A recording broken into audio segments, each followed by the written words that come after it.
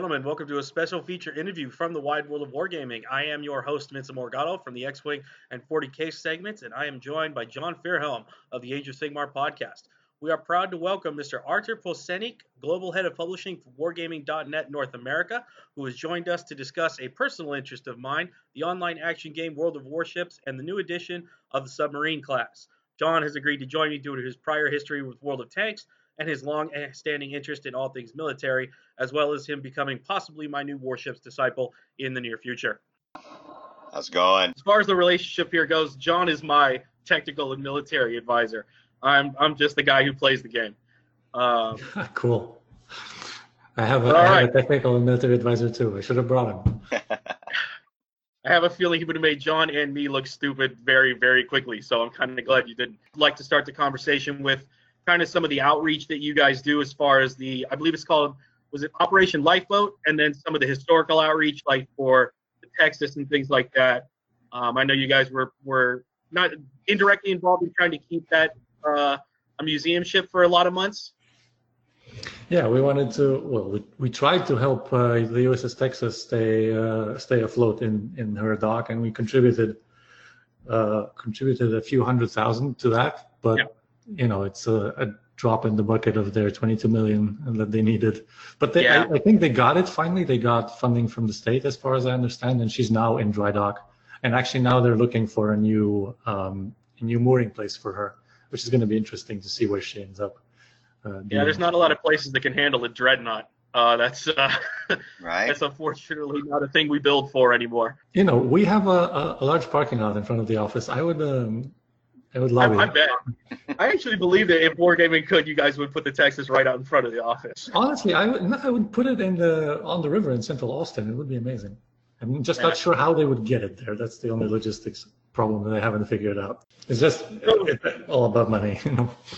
Yep, as with all things. So submarines, they have been added to World of Warships. They have been rumored for 2 years. They were betaed last year, I believe, for the first time, September through December. This was planned from the beginning, I assume? The submarines were always meant to be included? No, not really. No. So what we tell to the community, and we've told them for like more than 3 years, we're not planning submarines in the game. That was actually true. We were not planning submarines in the game, and it's a design and development choice. When we were making the game, our priority was to make a product that is business viable, and from a customer perspective, that means we're making a game that's supposed to be fun. And so when we were looking at what we wanted to do in the sense of the niche of naval combat in the first half of the 20th century, we saw 4 classes of ships that were predominantly involved in naval combat in that era. And we chose to make sure that we have a coherent gameplay paradigm and interactions between those 4 classes, because those 4 classes used similar characteristics to fulfill their roles, right? They mostly use direct projection of power, either through firing lead at each other or dropping lead from planes, right? And then they used armor schemes to prevent damage from happening. But submarines didn't fit into that paradigm because they use a different characteristic. They use mostly stealth and positioning, and they were not meant to inflict direct damage in naval engagements. They were meant to mostly inflict economic damage. Correct. And so in the beginning, we didn't know how to make sure that different paradigm fits into our gameplay, and we simply didn't want to damage the game by doing that. Right. But now, after 4 years, we're confident in the stability of the gameplay that we've built over the years. The core loop with all of the balance issues and balance changes that we've had, we've kind of proven to ourselves and to the community that the game will not die just because we're going to rebalance carriers or we're going to do something else. And so, and the audience is also stable. It's actually on a slow growing trend. So now we're confident that we can do a big change like that. And it's also good for the product as well to refresh it and add a major part of new content. And then the challenge is just how to make sure that we do both things, that we make sure that we integrate submarines into the core gameplay loop or the core battle experience. Sure. Have it relatively balanced, although balance is honestly is a secondary consideration to the design. Yep. And convey the feelings and the romantic ideas that people have about submarine combat, and that's mostly fueled by mass media, right? Exposure throughout the last 50 years, probably of Hollywood and Netflix and other stuff, showing people this is the experience that people should expect from Das Boot or from even Hunt for Red October, even though it's a totally different era. But that's what people expect. People expect to be able to do one thing only, and that's what we need to give them primarily. So and that's what we hope to do. I just want to put this. I want to ask right away. Was one ping only the reason why that noise is going to be in the game? Because otherwise, you could do something different, or just have it be reflected visually. So if you think about it, it's not specifically that movie, but the general body of media that was produced on submarines, it predominantly uses that kind of sound. Yeah. So that's what people know and what people expect. We could do something else, but why would we do that? Just tap into the already established psyche. It's not even about that, but it's about the fact that people would say that's not a submarine sound because I've seen the movies. Yep. Because as with all things, the online community always knows more than the people who are actually there and who actually study the things. And the interesting thing is that in many cases they do know better than us, because they are hyper passionate as a community about the subject matter, and in many cases they've actually studied more than we have on the subject matter, because we've only done it for 6, 7, 8 years maybe before from now. So we studied like 3 years before the game was released. And they studied for all of their lives. Yeah, the wargaming community is extremely varied, professionally and demographically. The way I understand it, you guys are going to be adding Germany and America first. Are going to be the two lines. Yes, in terms of submarines, you mean? Yes, German and American submarines plus Soviets on the in the second leg. Okay, and that's mostly because those are the ones that we have the most blueprints for. Like in terms of I was talking to John. I was talking to John before the show about your guys' reputation for gaining access to the non-classified stuff and using that as how you build your game, and it being very realistically modeled in a lot of ways. We even have access to some classified stuff, believe it or not. See, John? That's what I mean. And the reason for that is because, for example, when we wanted to do the French Navy, all of their museums are part of their Department of Defense. So to gain access to their archives, we needed to get clearance from the Department of Defense. Oh, very interesting. So they did they do a background check on wargaming.net? Yes, the problem for us in many cases is that most of our development team are Russian nationals. So they needed to get a visa and they needed to get security clearance from the Ministry of Defense to be able to enter the French National Archives, for example. Mm-hmm. So yes, they did do background checks in many places. I suspect that joke was more on the nose than I thought when I originally made it. I mean, it's part of the job. It's just reality for us. And when you was there, I want to find the right way to ask this. Was there, when you pick a line to add, like when you decide that it's going to be Germany and America first, are you? Yes, it's also blueprints, but I also have to assume that there's a business element to this. Is there a certain community, a certain segment of the community that you're I don't want to say rewarding, but that you're aiming to serve most when you add these lines right away? So obviously there is a business element. Like when you're planning a product, you plan a target audience for it. And so in that sense, we kind of grew a part of the success of World of Warships, or the idea for World of Warships was obviously World of Tanks and its success. Yeah. But the target markets are very, very different. World of Tanks is primarily CIS market. That's where the cultural phenomenon is for World of Tanks.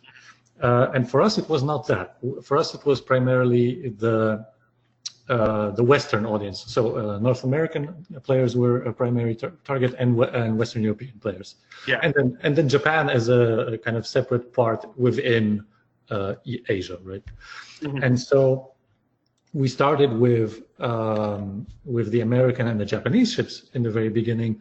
Yep. For that reason, because first of all, those were the ships that we had the most resources for and references for, but also because we believe that that is the best starting point for us to have a kind of descriptive theater of conflict that caters to the widest amount of our target audience that we can, serve with that content in the beginning. But after that, it doesn't matter that much, honestly, because we assume that if you're a naval enthusiast or a history nerd, so to speak, that is interested in naval warfare, you're not going to be limiting yourself to just the Baltic, for example. You're going to be interested in the whole body. So it doesn't really matter whether we introduce the Soviets first or the Germans first, other than the fact that everybody wants the Germans. So that's what we needed to do the next after those. Because most people will just wait for it. Yeah. So most of our choices nowadays are considerations around gameplay. What ships do we have, and what kind of engineering characteristics they have that allow us to translate into a specific gameplay paradigm that we don't have yet, so that it's new and fresh, or at least a bit different from what we already have. I'm glad you brought up gameplay this early, because John has known me for many years. Yep. We actually got to know each other playing Warhammer 40,000. I'm a gamer first. That's I'm old with Warhammer. Nice. Many years. Found a kindred spirit. Sir, you're welcome to come back and talk 40K with us anytime. All right, John, save me. Now, I'm not super familiar with World of Warships. Very curious, very interesting game. I've looked at it, and one of those things where I see myself. It's funny, as Vince got me to join him in this interview. I'm like, okay, well, let me explore this game. I've now explored so many videos and everything. I'm like, I'm actually ready to play this thing. So I'm hoping he'll give me a little tour later today. But I've played a lot of naval simulations and naval games, even going back to like Submarine from Avalon Hill back in the 70s, right? And I think you hit on it right off the bat. Submarines are generally anti-commercial. They're a stealth attack. They're going up against commercial fleets. They're going up against merchants. And all of the scenarios I've ever played with a submarine in these games are similar to that. Now we're talking about what is basically a player versus player battle, a team player versus player battle. And it's okay, we can, whether we're talking ships or tanks or dudes running around on the battlefield in various levels of armor, right? We know that there's sort of tropes that go on. This is where I'm super curious. Like, how does a submarine, from a gameplay perspective, it is such a radically different machine, entity in war. How do you make it? I mean, do you just treat it like a destroyer that can, stealth a little bit? Or like how does it, do you have to change what a submarine is to make it a team player versus player battle ship? So that's a super complicated topic. And there are, I think, at least three different answers from three different perspectives of how you can answer that question of what you do. So the basics of, or kind of the general premise around that is that there is a certain amount of suspension of disbelief that we have to impart on people, right? So first of all, we tell people this is not a simulation. We're not doing a simulation. We're doing a naval combat action game that follows a certain paradigm, and that paradigm is that primarily ships can fight each other regardless of national affiliation. That's already takes people out of the thinking of this is historical in the sense of it portrays a conflict because I can fight with a German ship alongside an Allied ship, right? So that takes people away from thinking this needs to be super historical. Obviously, we market ourselves as a historical game, and we want to enforce that, and we also teach people about the history of different conflicts through different materials that we put out on our YouTube channels and into the game in terms of mission descriptions and so on. But our gameplay is not strictly historical. We try to make sure that at least the engineering and the modeling part we get as accurate as possible, so that is our historical anchor, right? And so after that, it becomes a question of what do people want, and how do we make sure that we fit the general characteristics of what submarines are supposed to be doing within their kind of sphere of influence and within their operational goals, generally speaking, not strategic goals in terms of anti-merchant shipping and so on. And at the same time deliver that feeling that people want. So, and that kind of brings us back to the fact that people want very specific experiences that they have seen and that they believe are inherent to what it is like to be a submariner.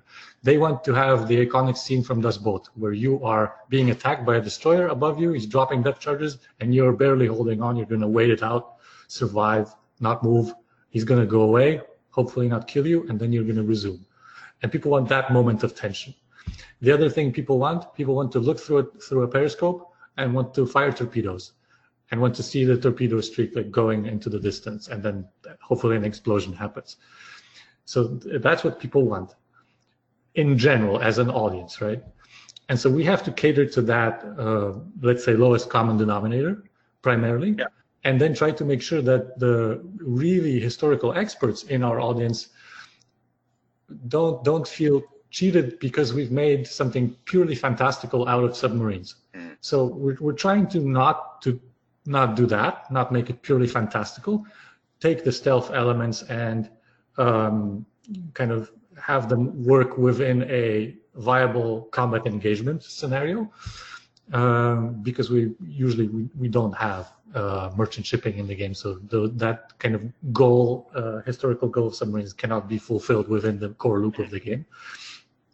And then make sure that we kind of get it right enough so that people don't feel this is not a submarine. This is still a submarine. It's maybe not fulfilling its historical goal, but it operates around about the same way as we believe it should.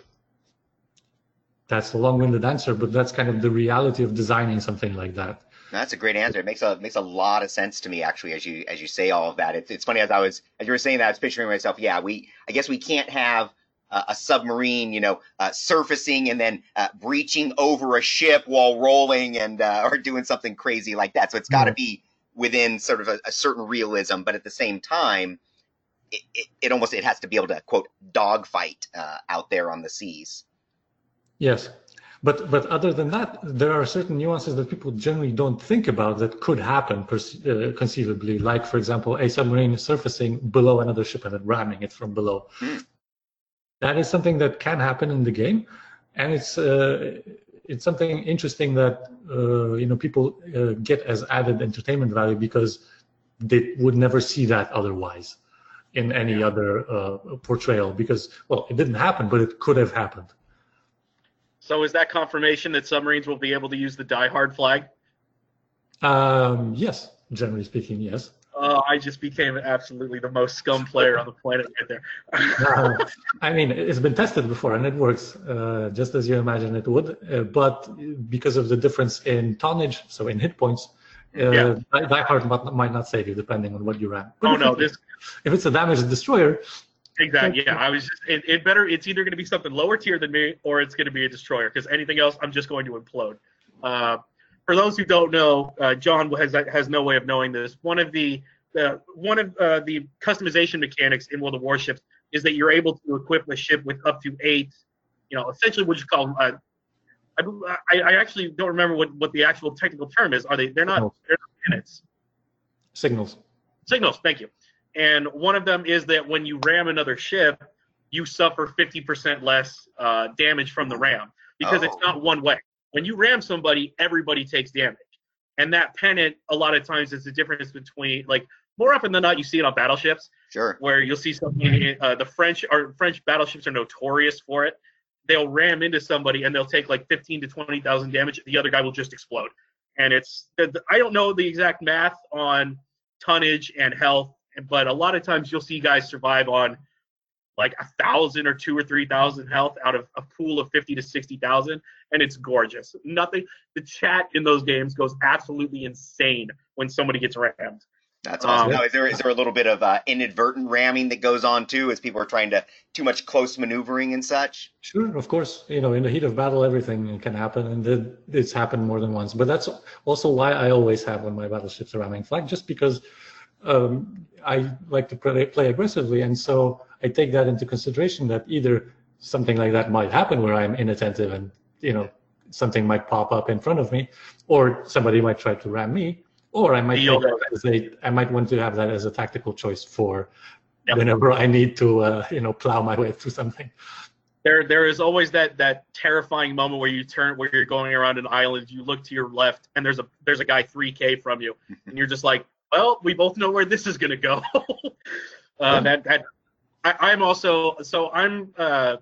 I'm primarily a Republic and an Henri player, and I don't leave without a ramming flag, because if I don't, someone's going to ram me.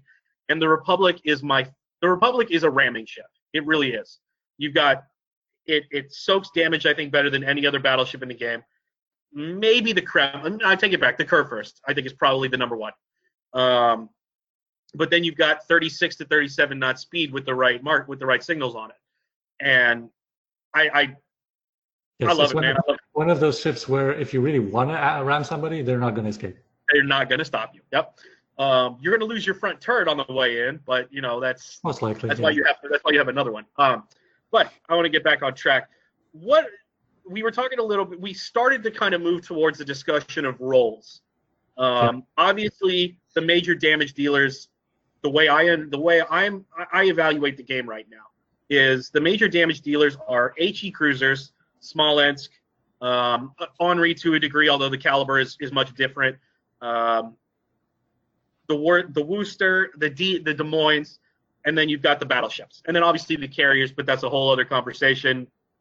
I'm not going there. What is your guys' vision for a submarine's role in direct combat? Is this going to be an assassin? Is this going to be a spotter? What should, in terms of just direct application, like I'm going to pick up a submarine at tier 6, the first time I've ever driven it, what should I be trying to do? Am I a cap? What's my goal? So that's a difficult question to answer, and quite surprisingly, I don't think that we actually have an assigned role for submarines in that specific sense that you mean. And this is the same actually as for carriers. Carriers also don't have a specific assigned role in that same sense. Sure. But you have very specific interactions in the game between the three core classes, where they kind of counter each other very naturally in a sense. Yeah. But not so much carriers. Carriers are kind of on top, and depending on what kind of carrier it is and what kind of gameplay the player prefers and how proficient he is in it, they can do different things. Obviously, they provide visibility, just because that's unfortunately how they influence a general combat engagement. That's how they work. Yep. They have their mobility, and so submarines will do that as well by necessity, just because similar to carriers, they will not use their speed to be in a place and in a position to kind of spot the whole enemy team, but they're going to use their stealth. Right. So they're going to provide visibility, just like carriers do in a sense. But other than that, it's going to depend very much on the preferred play style of the player. Whether he wants to have a more team-focused role, just providing that visibility, and potentially he enjoys that stealth gameplay more, so he's more about sailing undetected and being sneaky, or playing silent hunter basically. Yep. And then emerging at some point, undetected, knowing where all of the enemies are, and potentially capping a circle on the map. Or they're going to want to play that more aggressive role, that kind of wolfpack role, where they want to always be in their periscope view and they want to fire torpedoes and they want to sink things. Yeah. So that mostly depends, and you should generally try to do both. Yeah.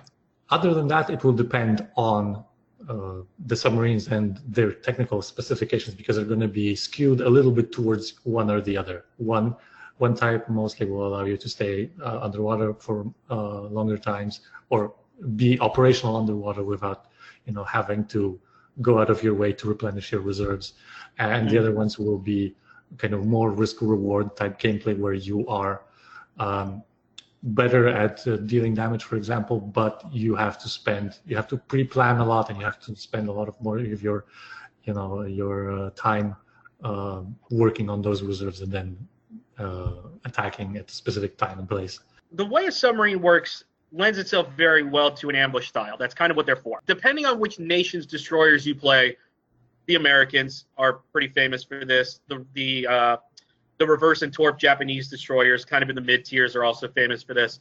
Is there any worry that you're maybe going to force out destroyers any more than they already have been by adding the submarine? Has that discussion been had, I guess? Discussion has obviously been had. We don't believe that the role of destroyers will be diminished in the battle. That's primarily because we didn't see the population of destroyers be significantly diminished by the changes in aircraft carriers, for example, and increase in aircraft carrier populations, which the community has said that that's absolutely the case. It's actually not the case. And so we also don't believe that submarines will do that. Yes, they will encroach a little bit on the role of destroyers in terms of being able to spot, but they will also have their own limitations in doing that. And so it'll come kind of down to players having to choose which type of very specific gameplay they want, or rather, whether they want to have the more specific gameplay of submarines that provide spotting in a potentially more safe environment because of their stealth advantages, or whether they want to have more utility because of the speed advantage that destroyers are going to afford them, right? Yeah. And most players will still choose that because, for one, it's the thing that they know and love. So they're going to prefer spreads of torpedoes plus speed plus the utility offered by smoke screens and all the other consumables, right? And the huge variety of destroyer gameplay types that we already have. Mm-hmm. And then there's going to be a smaller subset of players who really buy into the fantasy and the romanticism of submarine gameplay. They are born to be submariners, and they're going to be submariners no matter what submarines play like. But that's most likely going to be an audience that is somehow similar to carrier players in that sense. They just want that experience. And they just want that experience. They're going to play that, right? And so even if submarines do encroach a little bit on the role of destroyers in that sense, that just means that the meta of the game is going to change. And that's fine. People need to understand that that's fine. New meta doesn't mean that the game is objectively worse by necessity. It just means that the game is changing and evolving. And that means that people get a fresh type of gameplay as well alongside of that. Do you picture that we'll have kind of submarine on submarine kind of meta game going on too, where we have submarines on both sides hunting each other down? Will there be missions where it's only submarines in some sort of weird underground stealth tag game? How do you think that's going to play out? So the way we do missions in the game is kind of it doesn't really lock you into a lot of stuff. So in that sense, you have a large variety of missions to choose from all the time.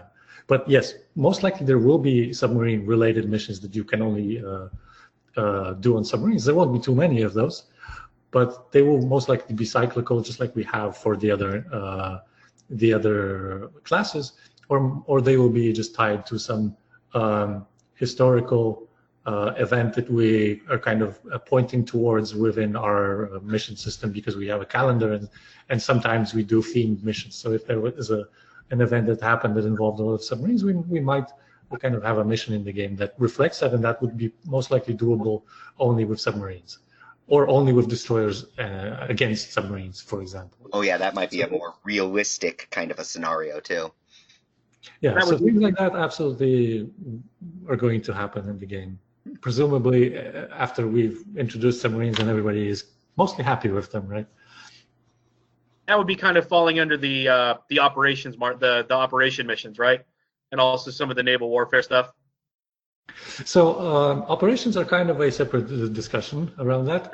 Operations are good in the sense that submarine warfare is, especially in and around World War II, is kind of conducive to producing those kinds of scripted missions because they're very, very one-sided in terms of portraying them. Yeah. So either it's a submarine hunting something and you only control the submarine and there's not much that can influence your experience in that type of engagement, or it's the other way around. You have a destroyer, which is usually protecting a convoy, and you need to protect it against a submarine. So you need to do a very specific role and fulfill specific tasks within that role.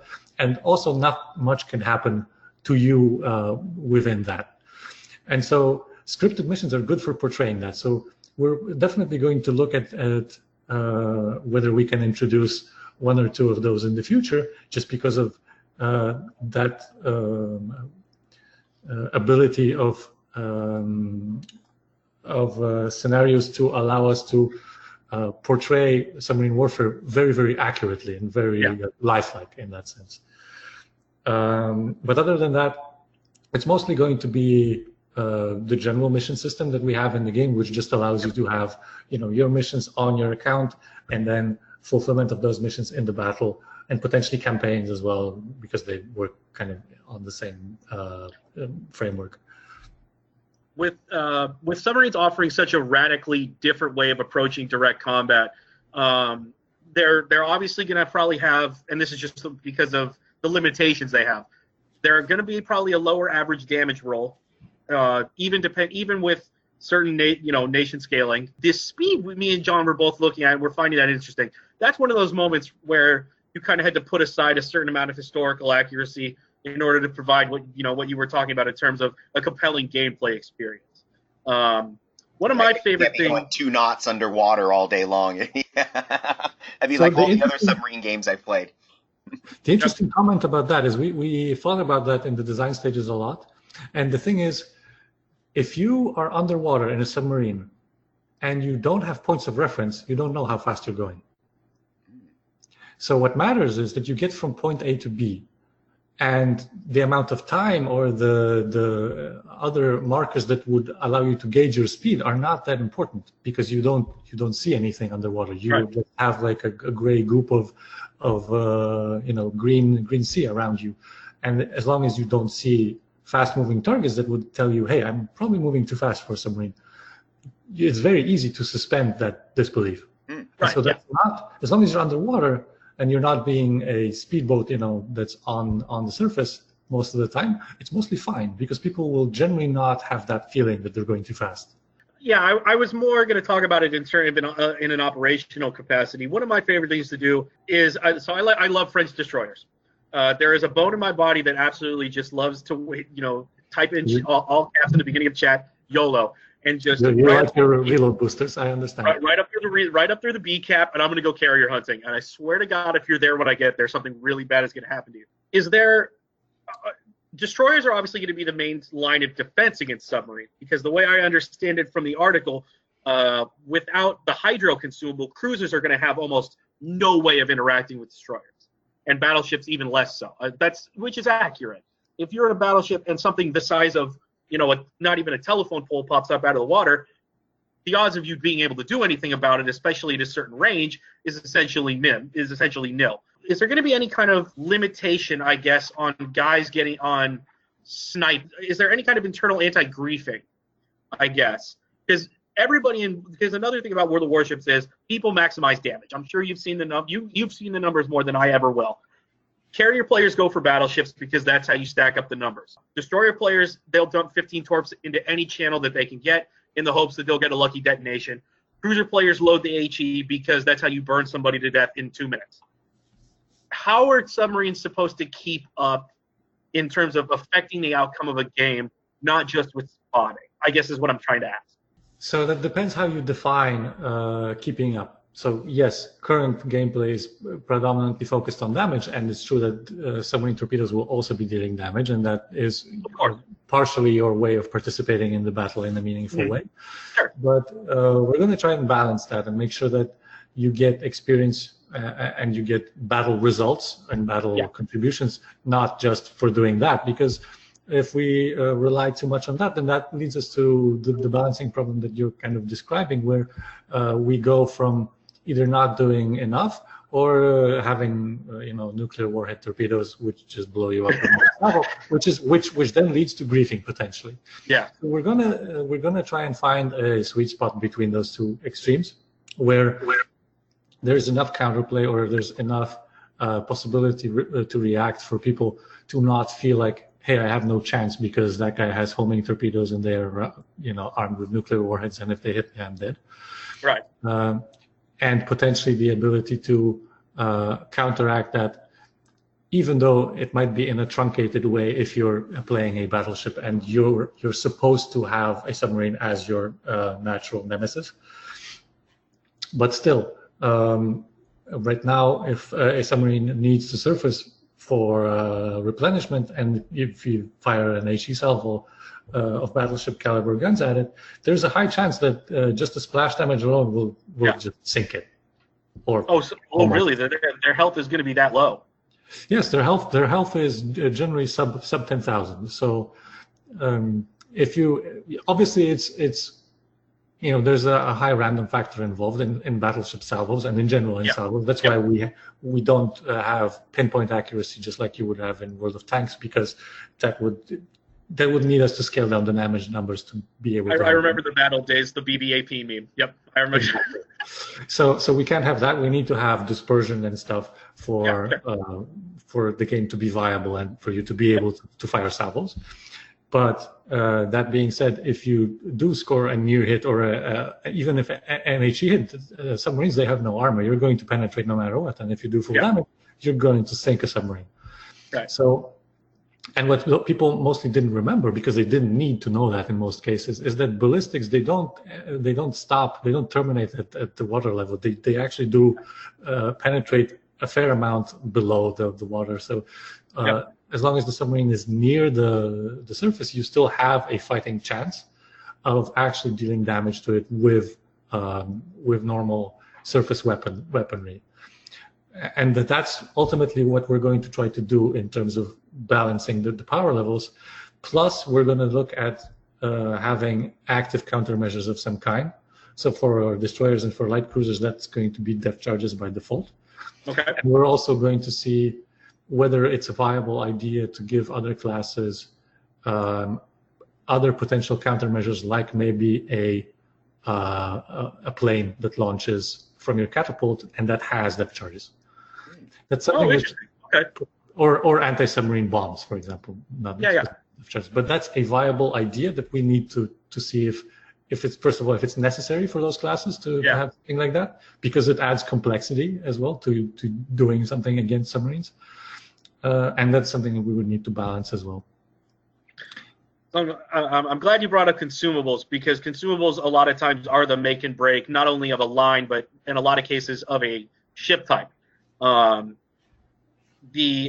a long time, I was of the opinion that light cruisers are essentially just piñatas, because they didn't get any kind of special.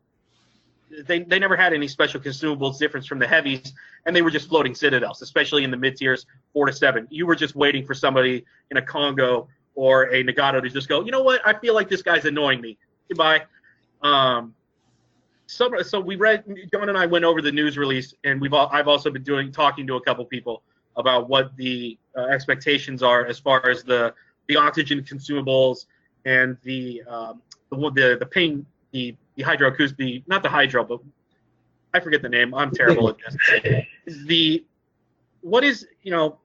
I assume there's going to be more based on nation variants, right? Should we expect? Is that kind of are those 4 the basic, and then we should expect more? Like you brought up Das Boot, and a lot of other submarine movies have used this trope. Is there going to be kind of a junk, like if you get hit, will you be able to drop a certain amount of junk release as kind of a fake, as a way to throw off the 2-kilometer ping guarantee? That's a strong maybe. So the thing is we're now focusing on getting the core gameplay right. Sure. And after that we'll see. So as always, our development and design team, they're like planning a few years into the future. So there's probably a draft of potential submarine consumables for the future somewhere. Okay. But we don't have any strong plans right now in terms of what that would look like. Right now, we're in testing stages, and if everything goes well with those testing stages, then we're going to see the introduction of submarines, and we're going to gradually see them introduced into the various different game modes that we have in World of Warships. And we're going to do that one by one, because all of them are slightly different, and all of them are for a slightly different audience, and they are governed by a slightly different rule set. So we're going to see whether people are fine with submarines in random battles, whether people are fine with submarines in competitive modes that we have. And once we're mostly happy with that, we're going to look at increasing the potential utility or variety of submarines that we have in the game, and what kind of typical gameplay that they offer, because the gameplay that they're going to offer at the start is anyway going to be almost mind-blowing to some people, just because of how different it's going to be compared to what they know, what they've learned over 4 years of World of Warships. Yeah. The gameplay variability that a submarine offers in a direct, literally just a throw, like you could call it a throwing rock simulator, like if you really wanted to, is going to be, it's going to freak some people out at the first couple times they get hit. Yeah. Like the John may not know this, and some of our listeners may not. One of your biggest defenses against being spotted from beyond your ability to see anything is team radar. And the way I understand it, periscope ship, submarine at periscope depth is not going to be detectable by radar. It's only going to be hydro. Do I have that correct? Yes, that's correct. At least according to current design. Yes. Current design. And when you have that involved, I mean, when you have a mechanic set that way, people are going to have you've gone to like almost a hockey frame of mind, where it's like your head has to be on a swivel all the time, looking for these bubble trails. Because if you don't, you could catch 2 citadels from a guy who spent the first 10 minutes of the game driving into your deployment zone, and all of a sudden, what do? Do you see submarines almost becoming kind of like the artillery anti-camping mechanic? So that's hard to answer, because it highly depends on what the design is going to be. But that was one of the considerations that we were looking into at the very early stage. So, for example, we were thinking of spawning submarines behind the enemy team. So it's probably not going to happen, just because it ends up being probably too powerful for the submarine, because that basically stops people moving, because destroyers would need to probably go back and start doing circles around their own fleet, which might be historical in terms of a convoy protection role, but it's not fun, and it's not going to move the battle any closer to its conclusion. And so that's probably not going to happen. But those kinds of considerations is something that we're looking into, that potentially they are going to be meta changing in that way, that they're going to kind of dislodge masses of ships from behind islands, for example, just because of their ability to position themselves undetected from an angle that people don't expect. But I don't think that that's going to be a super prevalent tactic. It's going to be more of a niche thing, just because submarines are generally not going to be fast enough, and people are not going to be patient enough to do that most of the time. There will be those people who, we've mentioned before, who are really into the fantasy of Silent Hunter. They're probably going to do that, and they're going to be super successful, and they're potentially going to be happy with lower damage numbers over the course of the battle, just because they're going to spend an inordinate amount of time getting there versus just dealing damage to people who pop up somewhere, right? So they get the excitement off that one strike, that one attack. Even if it doesn't get them a big score, they accomplished what they were trying to do. Yes, so and that's fun for people. That's fun for me. That's what I play for. I play for that one salvo where in chat people are like, that was the one. The salt generating. Not specifically the salt, but As I've kind of went through this, again, thank you, Vince, for inviting me to join you on this interview. And World of Warships is a game that I looked at a little bit when it came out, and that was 3-4 years ago, I guess, something like that. 5 years ago. Yeah. And 5 years, 5 years and 2 months. And it's always looked fun. Just no reason I haven't gotten into it. It's just one of those games. There's so many games out there, right? So now I've cycled back to it, and I'm looking at this game, and I already just recreated an account. I'm starting to download it on my gaming PC. So I'm going to give this a try. But what worries me is, like so many games like this, I'm coming into it 4 years late. Now, I'm an experienced gamer, but how hard of a hill am I about to climb? Am I going to jump in and just get wiped up by all these experienced, overpowered players and not have a fun experience? Or am I going to be able to go in and play against other noobs at least for a while? I have to wait 6 months to get to a sub once I've gone in? Like, what's my new player experience?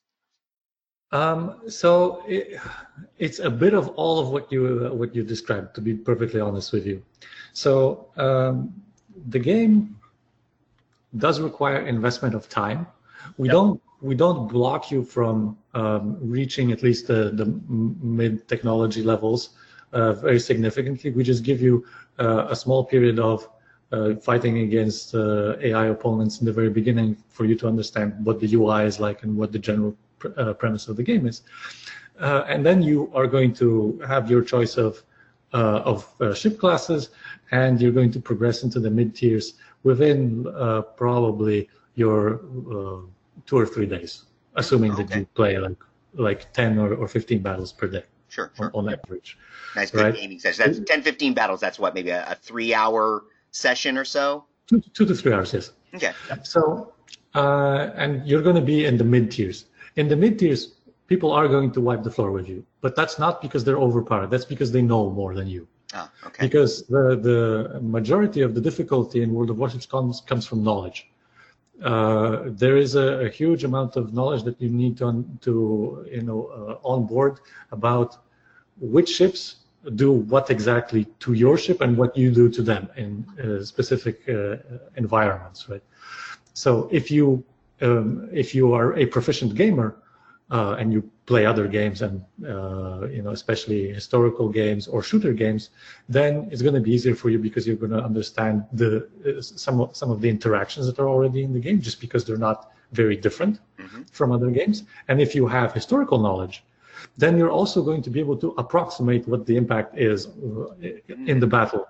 So, if you know your German battleships, you probably know their caliber, and you probably know what you should be able to reliably penetrate and not, and you should have a general idea of how sluggish the ship behaves, or how many torpedoes it can take. Sure, especially once you get used to the scaling of the entire system. So sounds like ships are appropriately scaled relative to each other then. Yes. So once you 95%. Once you get a hang of the controls and how to aim properly, how to position yourselves, and how to control your turrets and all of that stuff, it's not going to be super difficult. You're going to start progressing really, really fast in terms of how effective you are at using the things that you have at your disposal on your ship. Nice. So it sounds like maybe a few weeks of kind of dedicated learning gameplay, as we have to with any game we want to, dedicate some time to, and then after that, it's let it loose, right? Yes, but if you want to play a Yamato, then that's going to take you a while to unlock. It's going to take a while. Okay. So how long? Let's say from when I first started, and I'm going in, and let's say I'm playing, let's say 3 nights a week, 3-4 hours at a time, and I'm okay. Am I going to be playing the Yamato in 6 months, 3 months, a year? 6 months, 6 to 7 months probably is an accurate assessment, depending on whether you want to invest money into the game. Obviously, the game is free to play, so it does have premium mechanics that increase your leveling speed. Basically, that's all they do. But that being said, if you're an active player and you do all of those missions and you participate in the events that we run, then you're going to get a lot of stuff for free from us anyway, and you're going to be able to progress faster than a normal player that maybe spends 1 session per week and just hops on a weekend. Right. So tell me about these events. That sounds interesting. I think back to days of yore playing various games where devs would hop in for special events, special missions, maybe even jump into your game and do something crazy. Is that what we're talking about here? What's going on?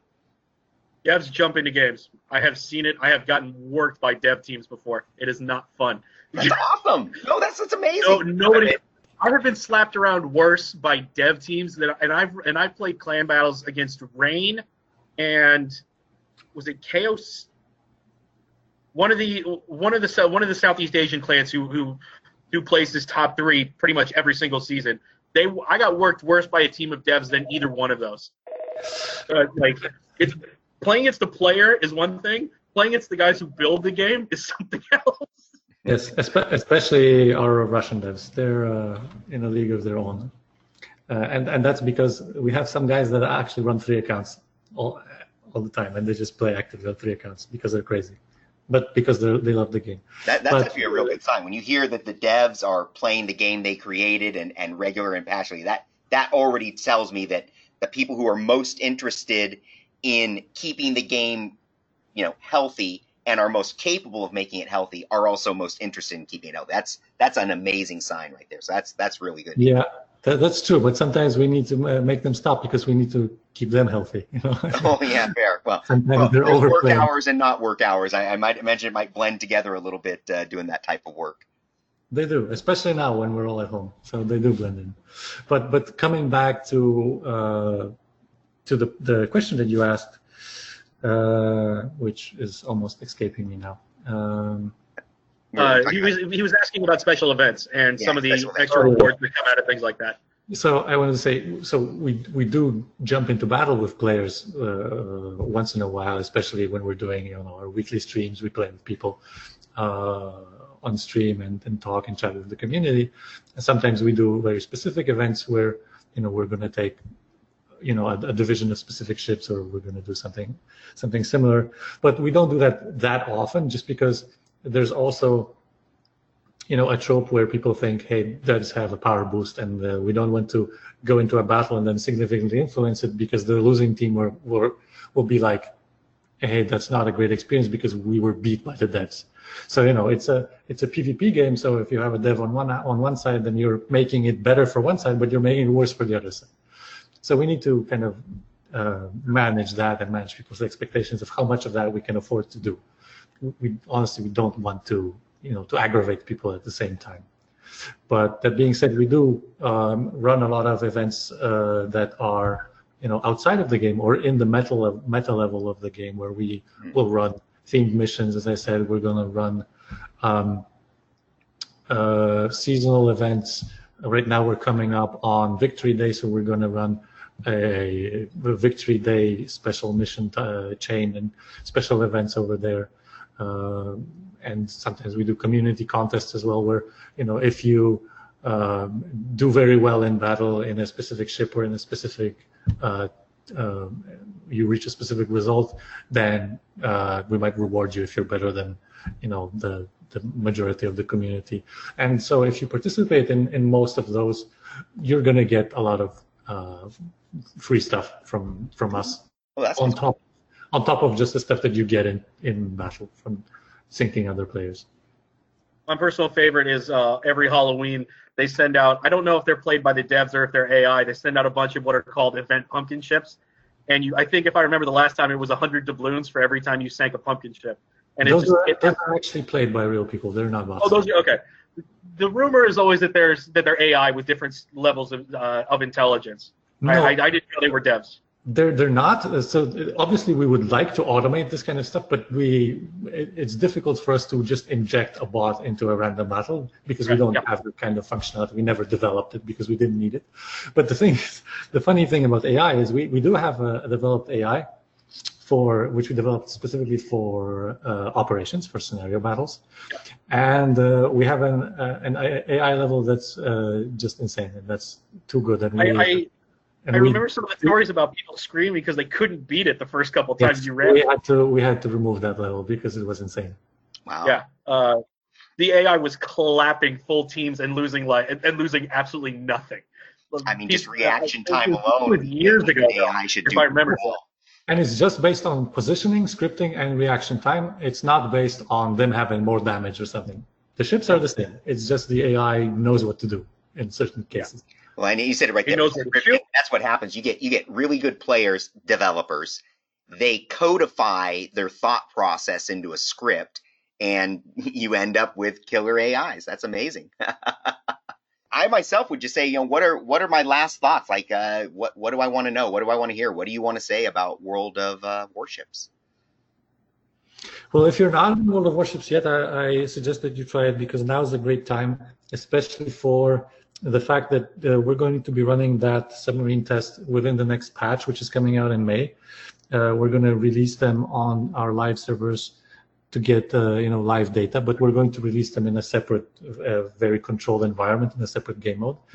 But if you join now, and if you kind of get yourself and your account into the mid tiers right now, then you'll be able to try those, and you'll be able to potentially influence the development. And we always encourage our community to do that. Please help us come to our public test servers, play the ships, give us feedback, because ultimately that's what we need to make sure that we're still delivering the kind of gameplay that people want, and that we're steering the ship in the right on the right course, so to speak. I think that's a perfect place to end it. Arthur, thank you very much for offering us this opportunity. For me, this was absolutely a treat. I never expected to have this chance, and to have it was near and dear to my heart. So, sir, thank you very much. It has been a pleasure and a privilege to have you. Yes, thank you very much. I really appreciate that. What a delight. I wasn't sure what to expect going in here. I think I've just found a new passion, because I am really excited to try this out. You've got me all fired up. And again, we really appreciate your time. Thank you very much. My time is yours, guys. I always enjoy talking about the game, because I'm also part of my passionate team and I love my game. Otherwise, I would probably not be doing this job. So I'm happy, and I'm always happy to talk to people who actually know something about either the pillars of our game design, so historical naval warfare, or that actually play the game and know what to talk about. As long as I had 2 good moments during this interview, I'm happy with it. All right. 50 feet, aye, sir. Chief of the watch. On the 1MC, dive.